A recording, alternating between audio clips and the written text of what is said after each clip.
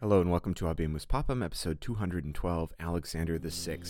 Dear brothers and sisters, Annuncio vobis, Annuncio vobis, Annuncio vobis Gaudium Magnum. Gaudium Magnum. Gaudium Magnum. Habemus Papam.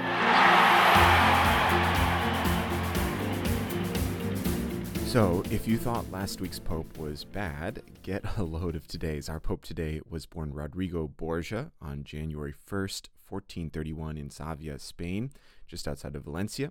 His mother and father were both of various branches of the Borgia family, and you've heard that name not only because of the TV show The Borgias, which is about today's Pope, but also because of Rodrigo's uncle, the brother of his mother, Alfonso Borgia, who was the Archbishop of Valencia at the time of his nephew's birth, and would later become Pope Callistus III, who we learned about a couple episodes ago. His uncle promoted his ecclesiastical career from an early age in Valencia, and eventually Rodrigo was sent to Italy to study canon law. Now, if you remember from the episode about his uncle, Pope Callistus III was not from a major noble family, nor was he particularly influential cardinal, but he was one of those compromise candidates, which we've seen so frequently. When the major candidates are unable to garner a majority, the cardinals would often turn to someone who was perceived to be just a good, holy, apolitical choice. And Callistus was that man. He was, if you remember, a particularly decent pope, but the ubiquitous practice at the time of papal nepotism comes into play, and Callistus was certainly not immune from this fault. So, with his election, Rodrigo was very quickly given assignments in the papal chancery, and he was named a cardinal in pectore in February of 1456. He was the cardinal deacon of San Nicolo in Carcere, and he only went up from there. He was eventually made the cardinal bishop of Albano in 1471. He was given all sorts of benefices and incomes, but most importantly, he was named the vice-chancellor of the Holy See in May of 1457. This was a key position both in terms of the exercise of power, but most importantly in the accumulation of wealth. And Cardinal Borgia made full use of the opportunities for accumulating wealth and amassed a huge fortune. His uncle used him as well for diplomatic missions, and he gained prestige and experience in papal affairs. Now, as we heard a couple of episodes ago, Cardinal Borgia was instrumental in the election of his uncle's successor, Pius II. Now, despite that, Pius didn't trust him and held him in a pretty low regard. He tried to dilute Cardinal Borgia's power in the papal chancery by bringing up more of his own countrymen to work in the chancery, and he also publicly reproached Cardinal Borgia for his immoral lifestyle. Which brings us to one of the things that, unfortunately, we have to talk about, and if you've heard about the Borgias before this, this is what you've heard about. In 1470, during the pontificate of Pope Sixtus IV, Cardinal Borgia started an affair with a married woman, Venozia de Catani. Cardinal Borgia had already had many affairs and a couple of living children, but this one would prove to be longer lasting and lead to the birth of four of his most consequential children, who we will certainly be talking about in this episode: Cesare, Giovanni, Lucrezia, and Geoffrey. Now, during the election following the death of Pope Sixtus, Cardinal Borgia worked to secure his own election as pope, and he did so with some shady means: bribery, pressure, etc. But it wasn't enough. He was opposed by Cardinal della Rovere, who had a bigger faction because his uncle had appointed so many of his own family as cardinals, and so Borgia came to a compromise with the opposite side and helped enable the election of Pope Innocent VIII. But that compromise wouldn't last. Cardinal Borgia led the opposition to the Pope in his conflicts with Naples and Spain. Now, during Pope Innocent's pontificate, Cardinal Borgia hosted the wedding of Orsino Orsini and the stunningly beautiful Giulia Farnese.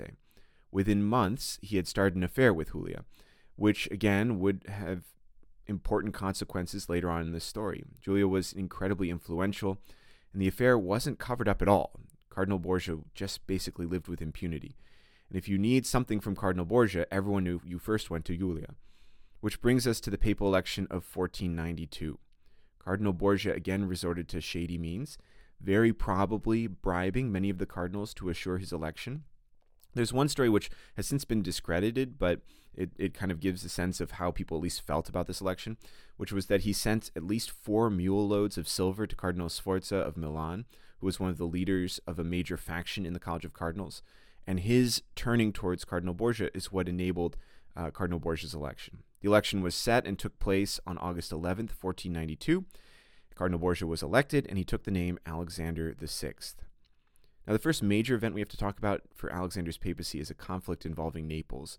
Naples has bounced around so much over the last 20 or so episodes, it's hard to keep track. But at this point, the Pope was suspicious of King Ferrante of Naples and was listening more to his prime advisor, Cardinal Sforza of Milan. Milan was historically opposed to Naples. And so, worried about threats from Naples, he made an alliance with the northern Italian states and sealed the alliance by marrying his daughter, Lucrezia Borgia, to one of the Sforza family. Now, this heightened tensions in general in Italy, and Alexander used the ambition of the French king, Charles VIII, who wanted Naples for his own, to help put pressure on Naples. Then, King Ferrante of Naples died, and his son claimed the kingship. In the meantime, Pope Alexander wanted to shore up his support in Rome, and he created 12 new cardinals who would be more loyal to him. Included in the consistory were his own illegitimate son, Cesare Borgia, as well as the brother of his mistress, Alessandro Farnese. Now, this made the cardinals who generally opposed the Pope, the followers of Cardinal Giuliano della Rovere, furious, and it was incredibly scandalous at the time that the Pope would name his own illegitimate son and the relative of his out-and-out mistress to the cardinalate is just insane. Now, Charles VIII started marching through Italy on his way to Florence, and Pope Alexander got nervous. As the army neared Rome, the Spanish convinced him to switch sides and back the young Alfonso II, the son of King Ferrante. He had his own nephew, Cardinal Borgia, go crown him King of Naples, which then really ticked off the French. And so the Pope was really in the French king's bad graces, but he couldn't do anything to stop him, so King Charles marched right up to Rome with his army and besieged the city. Now, the Pope refused to back down. His opponents, however, tried to take advantage of the situation. Cardinal della Rovere stood out with the French and demanded the Pope's resignation, saying he wasn't validly elected as Pope, and this caused a little schism in the College of Cardinals. Now, the Pope withstood the king, who eventually just moved on to take Naples, and he was then eventually beaten off by an alliance of Spanish and Austrian kings and was driven back to France. But the real reason to tell this whole story is what happened along the way. When Charles VIII entered Florence, the city was already captivated by the zealous preaching of a Dominican friar named Girolamo Savonarola. Savonarola stringently condemned the excesses of Renaissance Italy, the lack of morals, and the focus on secular pursuits over the things of the Lord. He was a reformer and passionate, and the people started listening to him. After the French king passed through, the Medici family were expelled by the people of Florence, by, in part, this zealous new uprising brought about by Savonarola. And a new constitution was inaugurated in which the whole city would belong only to Christ, and the governing decisions would take place through the working of a city council. Savonarola wasn't the main person in charge, but his preaching carried a lot of weight, and he was definitely kind of the leading impetus for this movement.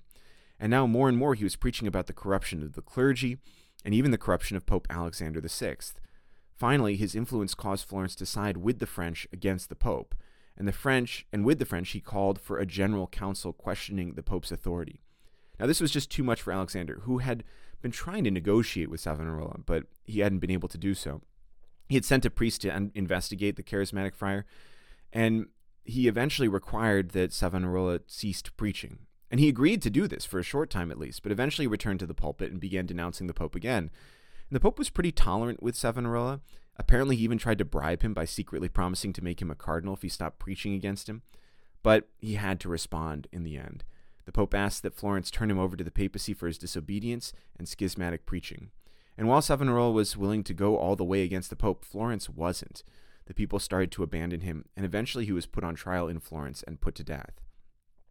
Now, you shouldn't think that Pope Alexander at the time of the conflict with Savonarola was flagrantly opposed to reform. Actually, it was pretty much the opposite. Despite all the portrayal to the contrary, there's this one weird part of Alexander's story where he started to repent and seek reform. Now, it happened like this. In June of 1497, his oldest son, Juan the Duke of Gandia, was murdered. We don't know by whom. Some suspect his own brother, Cardinal Cesare Borgia, but there's no proof anyway. His body was found in the Tiber, and the Pope was absolutely devastated. And he saw it as a sign from God reproving him for his sinful life. And he started preaching these kind of dour homilies about reform and penance. Now, the Pope's penitential mood and sorrowful preaching inspired the court to kind of have similar meditations. And one of his cardinals, the French cardinal, and apologies for the pronunciation, Jean Bicares de Lagualas, he was inspired by the Pope's preaching to commission a young 22-year-old artist named Michelangelo to carve a scene of the Blessed Virgin Mary holding the body of Christ now recognized as one of the most important sculptures in the world, the famous Pietà. Now, the Pope's newfound zeal for reform prompted him to impanel a commission of cardinals to find a way to reform the excesses of the Roman Curia.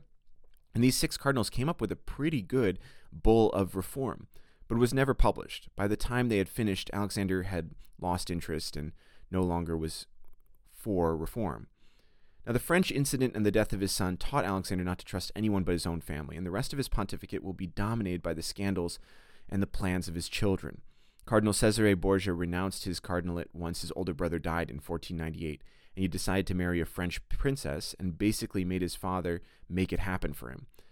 And that would be the story for the rest of his papacy. Cesare was really the one in charge, and it didn't matter what Cesare wanted. If it wasn't good for the church or the papacy, it's what Cesare wanted, and that's what's going to happen. The papacy was now allies with the French because Cesare wanted it. And the other players in papal politics was the Pope's own daughter, Lucretia.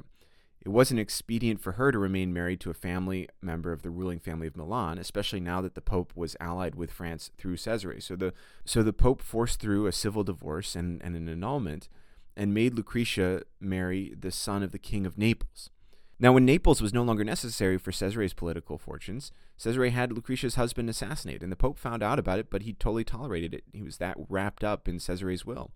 Now, next, Cesare wanted to conquer Romagna, and he needed the support of the Duke of Ferrara, so Lucretia was married to his son to secure that alliance. And Cesare marched his forces into Romagna, and the Pope named him the Duke of Romagna. But the French were starting to get a little wary of Cesare Borgia, who seemed to be getting a little bit too big for his situation. And so Pope Alexander looked to other countries to start serving as supporters of his son. And he tried to bribe Spain into supporting him by naming a ton of Spaniards cardinals. And many of the new cardinals were named cardinals because their positions were bought to help finance Cesare's conquests. It was in 1503, after naming his last batch of cardinals, however, that the Pope caught malaria, and he died on August 18th. His pontificate was one of the most scandalous since the Reformation of Gregory VII at the end of the Dark Ages, and it was dominated by his children and paid little attention to the spiritual needs of the Church. Pope Alexander VI was buried in St. Peter's Basilica. He was succeeded by the brief pontificate of Pope Pius III, but we will talk about him next time. Thank you for listening to Habemus Papam. You can find the rest of the Catholic Link podcast at catholiclink.org or on Apple Podcasts or Spotify. Thank you and God bless you.